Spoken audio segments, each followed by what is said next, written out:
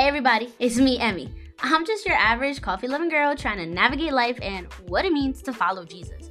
You see, I started this podcast as a way to keep me accountable in my personal Bible reading goals, and also I wanted to create a safe space to share how I'm applying God's Word to my everyday situations. Honestly, I just have a lot of questions, and I figured, well, you probably do too. So why not just come along for the ride as I read through my devos and try to figure out life and Jesus. So grab your Bibles, grab your coffee, let's dive in.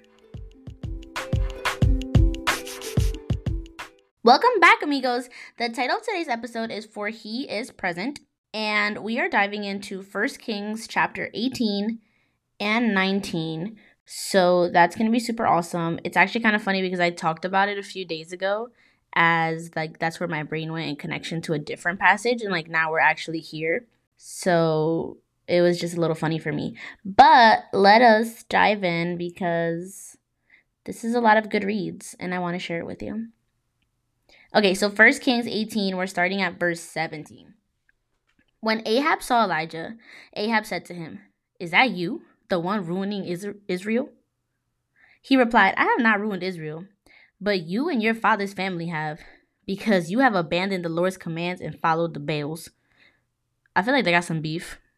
Not feel like, I really do know they got some beef going on. Anyways, now summon all Israel to meet me at Mount Carmel, along with the 450 prophets of Baal and the 400 prophets of Asherah who eat at Jezebel's table. He says, show up. What's up? Meet me outside. So Ahab summoned all the Israelites and gathered the prophets at Mount Carmel. Then Elijah approached all the people and said, "How long will you waver between two opinions? If the Lord is God, follow him. Period. That's it. But if Baal, follow him." Not even but if Baal is God, because he's not. So he didn't even give him that option of a little baby title over there. Nothing. He said just don't. But the people didn't answer him a word. Then Elijah said to the people, "I am the only remaining prophet of the Lord, but Baal's prophets have 450 men. So let 2 bulls be given to us. They are to choose 1 bull for themselves, cut it in pieces, place it on the wood, but not light the fire. I will prepare the other bull and place it on the wood, but not light the fire. Then you call on the name of your God.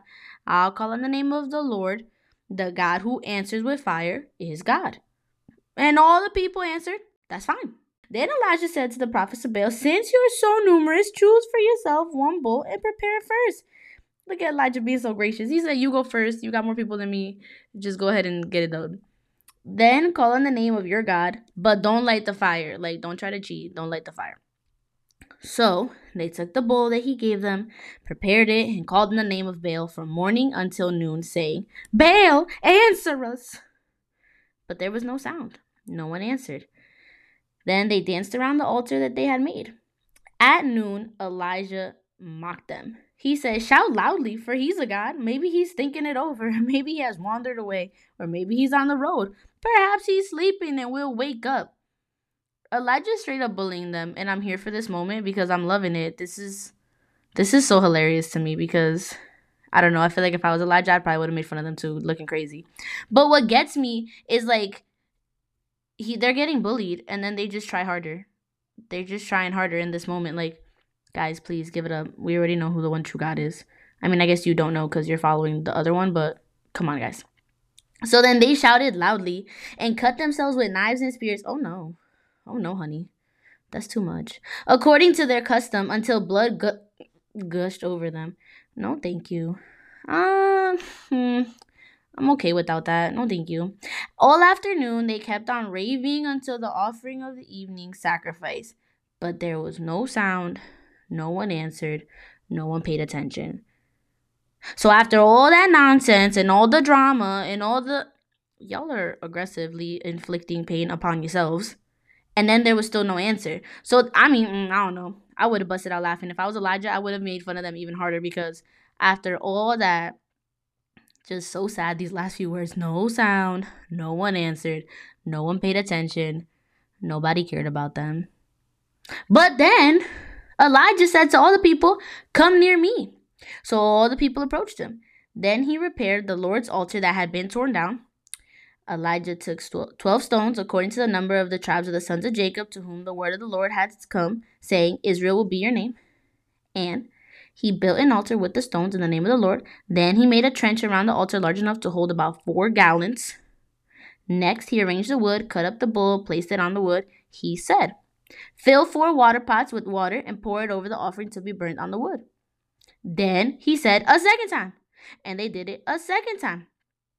And then he said a third time, and they did it a third time. So the water ran all around the altar. He even filled the trench with water. Now, I don't know if y'all remember from the last episode that I talked about this.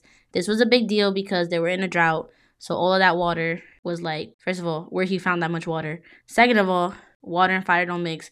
And third of all, just a friendly reminder, you was in a drought. So a little bit, you big wasting water. But I digress because I already reacted to that the last time I shared this story. Okay, so then at the time for the offering, the evening sacrifice, the prophet Elijah approached the altar and said, "Lord, the God of Abraham, Isaac, and Israel, today let it be known that you are God in Israel and that I am your servant, and that at your word I have done all these things. Answer me, Lord. Answer me so that the people will know that you, the Lord, are God and that you have turned their hearts back." First of all, Elijah straight up said, "For all the haters that doubted me, Lord, show them what's up. Show them that I'm on your team and that you told me to do all this. In case the people thought I was also crazy about the whole water thing, show them what's up." And what gets me is, all right, you remember a few verses ago, the Baal's prophets over here were done doing craziness and they were doing the most and nobody answered them. It said it 2 different times. No sound, no one answered, nobody paid attention. Elijah gives this 2-sentence prayer in which half of it I feel like is him being like, "Hey, let them know that I'm on your side." And then it says, "Then the Lord's fire fell and consumed the burnt offering." God said, "I got you. Big power. Show up. Fuego, fuego, fuego. Doof. The wood, the stones, the dust, it licked up all the water that was in the trench. When all the people saw it, they fell face down and said, 'The Lord, He is God. The Lord, He is God.'" And I'm not going to lie, I would have fell face down too, probably freaking out because what did I just see? Like fire just fell from the skies, guys. We're just not going to talk about it. Apparently not. They just fell down and started worshiping God, which is a good response too, because when you see the power of the Lord, you should probably respond in a manner of like praising God. But me, I probably would have freaked out first and praised Him later. I'm just being honest. But wait, it gets so much better. It gets so much better. Then Elijah ordered them, "Seize the prophets of Baal. Do not let even one of them escape." So all 850 of them, captured them up. So they seized them, and Elijah brought them down to the Wadi Kishon and slaughtered them there. Straight up murder. Let's talk about this real quick. He done eliminated his competition in everything. He just said, "You lost, now die." That's basically what just happened. Thank God I'm on the winning team and I am many, many, many centuries later because, oh no, I don't know if I could have been a part of that day. I mean, I could have, but like I want to be there as like a time traveler that I go back and I watch all these things from a distance. I don't know if I could have been thriving in this part of, history. But anyway, so then Elijah said to Ahab, "Go up and eat and drink, for there is a sound of a rainstorm." So Ahab went to eat and drink, but Elijah went up to the summit of Carmel. He bent down on the ground and put his face between his knees. Then he said to his servant, "Go up and look toward the sea." So he went up, he looked and said, "There's nothing." 7 times Elijah said, "Go back." On the 7th time, he reported, "There's a cloud as small as a man's hand coming up from the sea." Then Elijah said, "Go and tell Ahab, get your chariots ready and go down so the rain doesn't stop you." Before I finish up with verses 45 and 46, I just want to say something of I can relate to this so much in the sense of I wonder what the servant was thinking. He had to go back 7 different times. And 7 different times he saw nothing. But he was going off of the word of what the prophet said, right? Go check for rain. And obviously the prophet is receiving word from the Lord, or at least prophetically in this moment. So sir, I don't know how to tell you this, but I don't see nothing. And then it made me think, how many times does God give me a word or give a promise, or there's a promise in His word, and you know that God always fulfills His promises. He always keeps His promises. But in the moment that you're waiting for that to happen, you keep checking and checking and checking and nothing.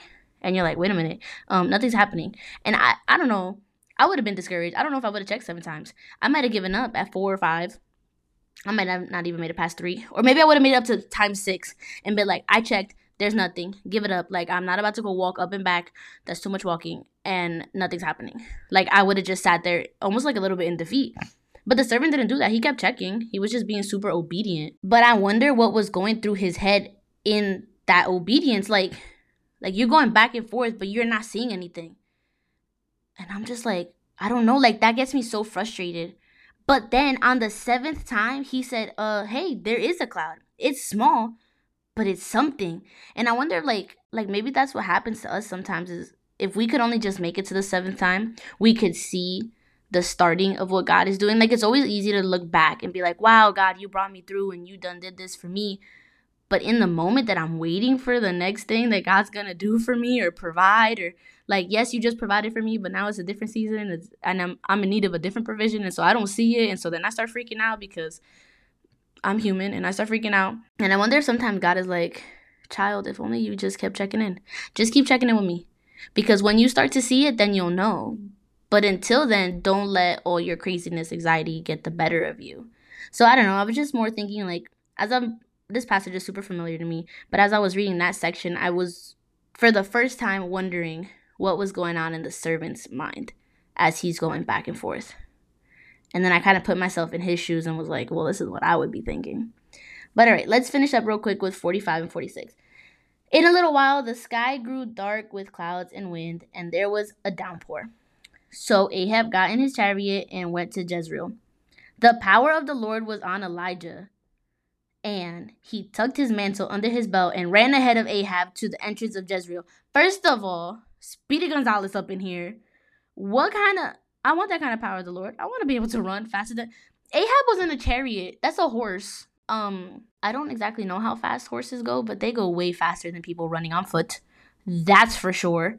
And Ahab was already, like, further ahead, if that makes sense. So, like, Elijah had gone back to the mountain. So Elijah was a little further behind from Ahab. So he had to run that speed, to catch up and then run ahead of Ahab. And I'm like trying to figure out, how fast was you going, my guy? Like, oh man, I wish I could have been there to see that. Oh, Elijah had horsepower before there was horsepower, but it was God power. That's so awesome. Okay, anyways, 1 Kings 19 is what's coming up next. So let's read that together. Ahab told Jezebel everything that Elijah had done and how he had killed all the prophets with the sword. So Jezebel got big mad. No, that's not what it says. It says that she sent a messenger to Elijah saying, may the gods punish me and do so severely if I don't make your life like the life of one of them by this time tomorrow. Then Elijah became afraid and immediately ran for his life. First of all, there's a lot you could say about my man's Elijah here. But one thing that I just want to be so clear is that he is human. A lot of people, I've heard it said before, and like people can make comments of like, oh, how did Elijah go from seeing God's big display of power with the fire and then all of a sudden, he don't have no faith anymore. At the slightest, I don't even know what the word is, but like at the slightest thought of like, oh, Jezebel's big mad at him and now she's coming for him. Now he wants to get afraid. Excuse me, sir, he's human.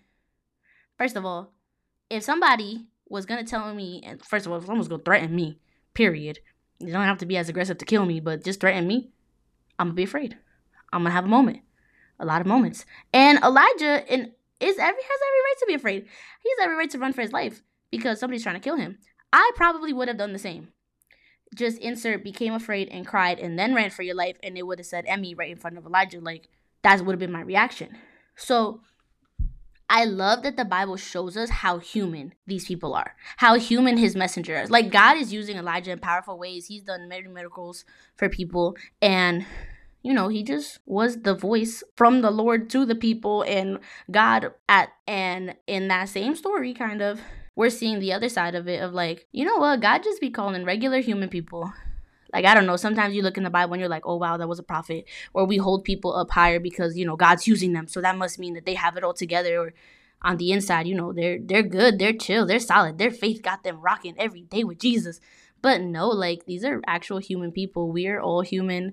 We all got the same feelings and we all go through the same things. And so it's just an awesome reminder that God still uses us. So then it says, when he came to Beersheba that belonged to Judah, he left his servant there. But he went on a day's journey into the wilderness, and he sat down under a broom tree and prayed that he might die. He said, I've had enough, Lord. Take my life, for I'm no better than my ancestors. Then he lay down and slept under the broom tree. And I've never related so much to Elijah than I did in right there in this little paragraph. Big emotions can drain you. I don't know if it's ever happened to you, but if I have like big anxiety moment that overwhelms me, or I'm really sad or frustrated, even like if I get to a certain point of like really angry, it'll drain me in such a way that I need to sleep. Like the only thing that I feel like doing in that moment is going to sleep, because all of that pent up like energy of all those emotions rattling through my body drains me and I'm tired. And so I can relate to Elijah. And a little bit, I don't even think he's being that dramatic, because, well, maybe he is being dramatic and I'm just dramatic, so that's why I relate. Because I would have probably said a similar prayer like, I'm done. I done had enough, Lord. Take me. Take me now. I mean, I say that all the time for this, like, slightest inconveniences. I'll be like, all right, Lord, take the wheel. When are you coming? Come pick me up. The earth is ghetto. Come get me. Pick me up. I'm done. And so I can just imagine, like, those are for my slight inconveniences that I'm ready to go. I'm ready to go, done get picked up and take me to heaven. But Elijah out here is running for his life. So I would want to call it an inconvenience. Like, this is a major threat on his life. So if I do that for my inconveniences, I can fully relate to him doing it for something that's bigger than that. But, you know, I can just imagine the distress on his body. He also took a day's journey. So physically, he's tired. Mentally, emotionally, he's drained. And spiritually, he's just like, Lord, I'm done. Like, I can't do this anymore.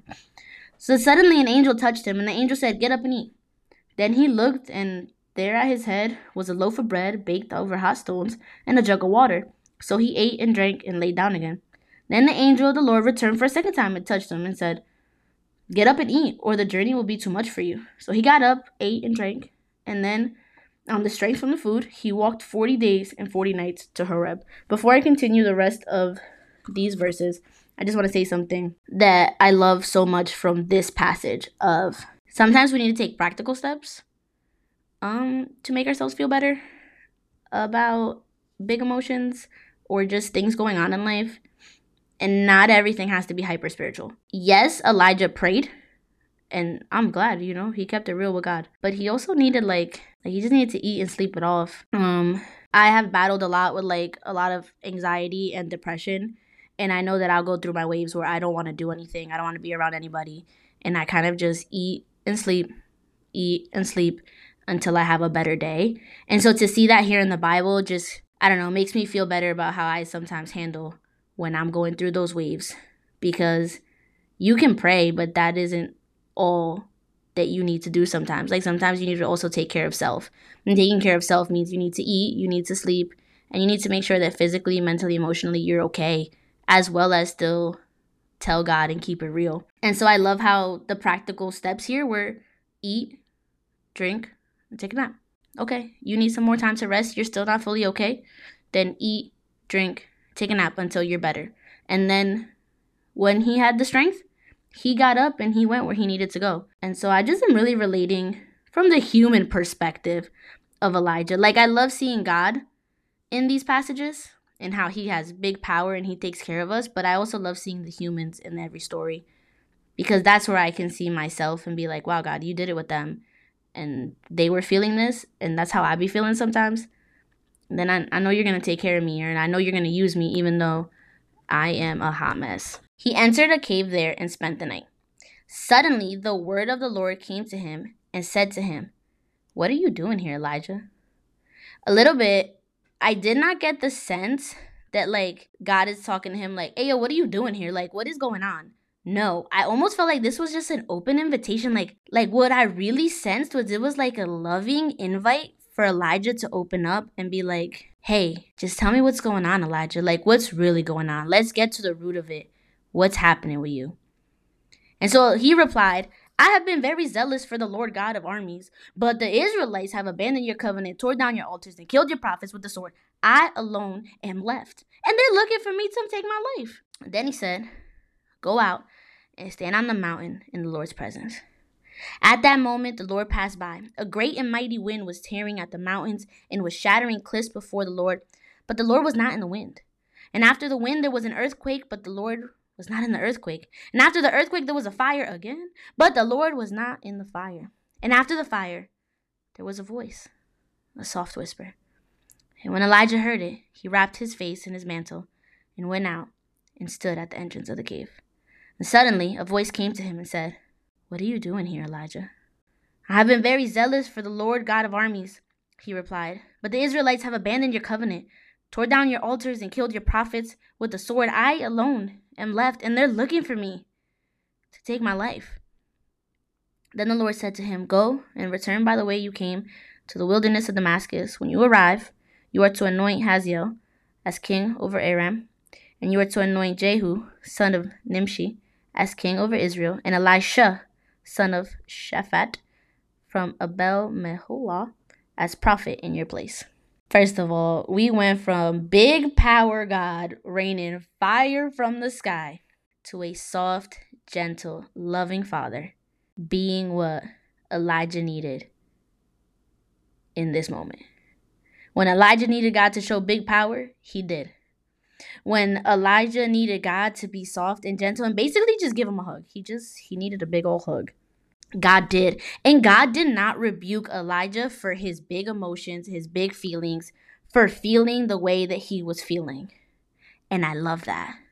Because sometimes, I'm going to be honest, I don't know about you, but I'll be feeling scared to bring all of my big emotions. Or sometimes I'm scared that, like, in my vulnerability of ranting and raving of how I'm feeling and the rawness of that frustration, like, is God going to yell at me? Like, am I not supposed to feel this way? Am I supposed to have bigger faith or have it a little bit more together? Am I just supposed to be better at this? And God never does. He never yells at me. Always like a loving father, he just listens and loves me through it as I process what I'm feeling. And here, God's reaction wasn't even to rebuke him, or he didn't even dismiss his feelings. I'm looking at it and he's actually saying, okay, well, let's take the next steps. Let's prep to set up what has to come next. And in that, we see Elisha, who's going to take Elijah's place. I feel seen for Elijah.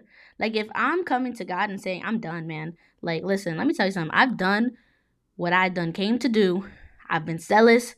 I did what you told me, but they're trying to kill all of us, and I'm the last one, and now they want to kill me, and I can't do this anymore. And God's like, okay, well, let's get the next guy ready. And actually, this little exchange of the last few verses reminds me of, like, conversations I'll have with my dad. And then that's where I see the soft, gentle, loving nature of God. I see it so much in my dad. And, like, my dad is my very best friend in the whole wide world. And so when I call him sometimes, well, I call him all the time, and I'll just be, like, having these big emotional moments, he never really yells at me either. Like, he really loves me through the processing of those big emotions. And he always kind of just guides me with practical steps of how to feel better or what to do next to accomplish whatever it is that's needed out of that conversation. And I really saw that here with God replying to Elijah. And I was like, wow, I wonder if my dad, well, no, I don't even wonder. I know my dad got it from God because I see a lot of Jesus in my dad. And so this kind of, I don't know, reminded me of that. All right, let's wrap it up real quick with the last two passages of Psalm 56, verses 1 through 4. "Be gracious to me, God, for a man is trampling me. He fights me and oppresses me all day long. My adversaries trample me all day, for many arrogantly fight against me. When I'm afraid, I will trust in you. In God, whose word I praise, in God I trust, I will not be afraid. What can mere mortals do to me?" Now, that's a lot easier said than done. Let me be honest. When I'm afraid, I will trust in you. I'd love to say that every time I'm afraid or freaking out, I immediately trust God and it puts all my anxieties at ease. But that's not the case. Okay, yes, what can mere mortals do? Well, actually, mere mortals can do a lot, and they can hurt my feelings, and they can put me in situations where I'm not doing okay. I am merely surviving and not necessarily thriving. But this is a reminder that I need to work on trusting in God every time I'm afraid. Not that I'm going to get it right every time, but that I need to really work on it. And so, I can't say I'm there. I can't even say I'm close. But that's part of the journey that I'm working towards. So this was just a nice little reminder. And then the last one is 1 Peter 3:13-17. "Who then will harm you if you are devoted to what is good? But even if you should suffer for righteousness, you are blessed. Do not fear them or be intimidated. But in your hearts, regard Christ the Lord as holy, ready at any time to give a defense to anyone who asks you for a reason for the hope that is in you. Yet do this with gentleness and reverence, keeping a clear conscience, so that when you are accused, those who disparage your good conduct in Christ will be put to shame. For it is better to suffer doing good, if that should be God's will, than doing evil. Now, that last line doesn't necessarily sound pretty at all. Like, it's better to suffer for doing good. I don't want to suffer at all. I don't want to suffer. But that little middle part in between the commas there, if that should be God's will. And it hit me different. Outside of, yes, I don't want to suffer, I don't want to be outside of God's will. I don't want to go anywhere or do anything that God's hand's not on me or on it, or that I just get more worried about avoiding suffering, I guess, if you could say that, in the context of this verse. Like, I don't want to be avoiding suffering so much that I'll exit God's will. Because I know that even if I'm suffering, but I'm in God's will, He's going to help me and He's going to see me through, and that it's really temporary in the larger scheme of life. In those moments, I will continue to freak out and probably have a lot of moments where I cry out to the Lord and say, what is happening? Why are you doing this to me? Even though it's not you doing it to me, but like, Lord, get me through, because I cannot. And like Elijah, I'm done. Can't do this no more. And He's going to love me. I'll take my nap, I'll eat, and I'll jump back on and I'll be like, okay, I could do this again. But I'd rather do that in God's will, with Him helping me through, than not be in His will. And then if I do suffer, it's like I really brought it upon myself. And now, I mean, I can ask you for help, but I don't know, a little bit, are you going to look at me like, well, you could have avoided this, but now look at you. I'm not saying that's how God's going to react, but I'm saying that's what goes through my mind when I put this in the perspectives of like, how would I react, or how does this apply to me? What is even that meaning to me? And so that part, that if that should be God's will, really stuck out, because I always want to be in God's will. I always want to be doing what He wants me to do in life and just follow the plan that He has for me, because it's probably way better than any plan I could come up with. I can tell you that for sure. So thank you, Jesus. Thank you, Jesus, because You are always there for us. But not only that, You're always everything that we need You to be. And today in Your word, God, You showed us how powerful You are, but also how loving and gentle You are. And when we need a big old hug, You're there to give it to us. And when we need You to show up in powerful ways, You also do that. And thank You for the reminder that we can trust You when we're afraid, when we're anxious, and that it's better to be in Your will, because You're always going to be with us and You're always going to see us through. So thank You for that, Lord. In Your precious name, we pray, amen. I've noticed that I don't really be saying amen. And I think that's because I'm constantly in like these snippets of prayers with God. So I don't really fully close out. To me, prayer is like closing it out. And I do that at the end of my day. But I feel like I should probably get better at amening even the small prayers in between my day. I don't know. I took that prayer without ceasing thing really seriously. So now I just don't close out the whole day's prayer until the end. But that was a lot of good information to share. So thank you, my friends, for being a part of it. I will catch y'all on the next episode, where we're going to dissect even more of God's word. Okay, bye.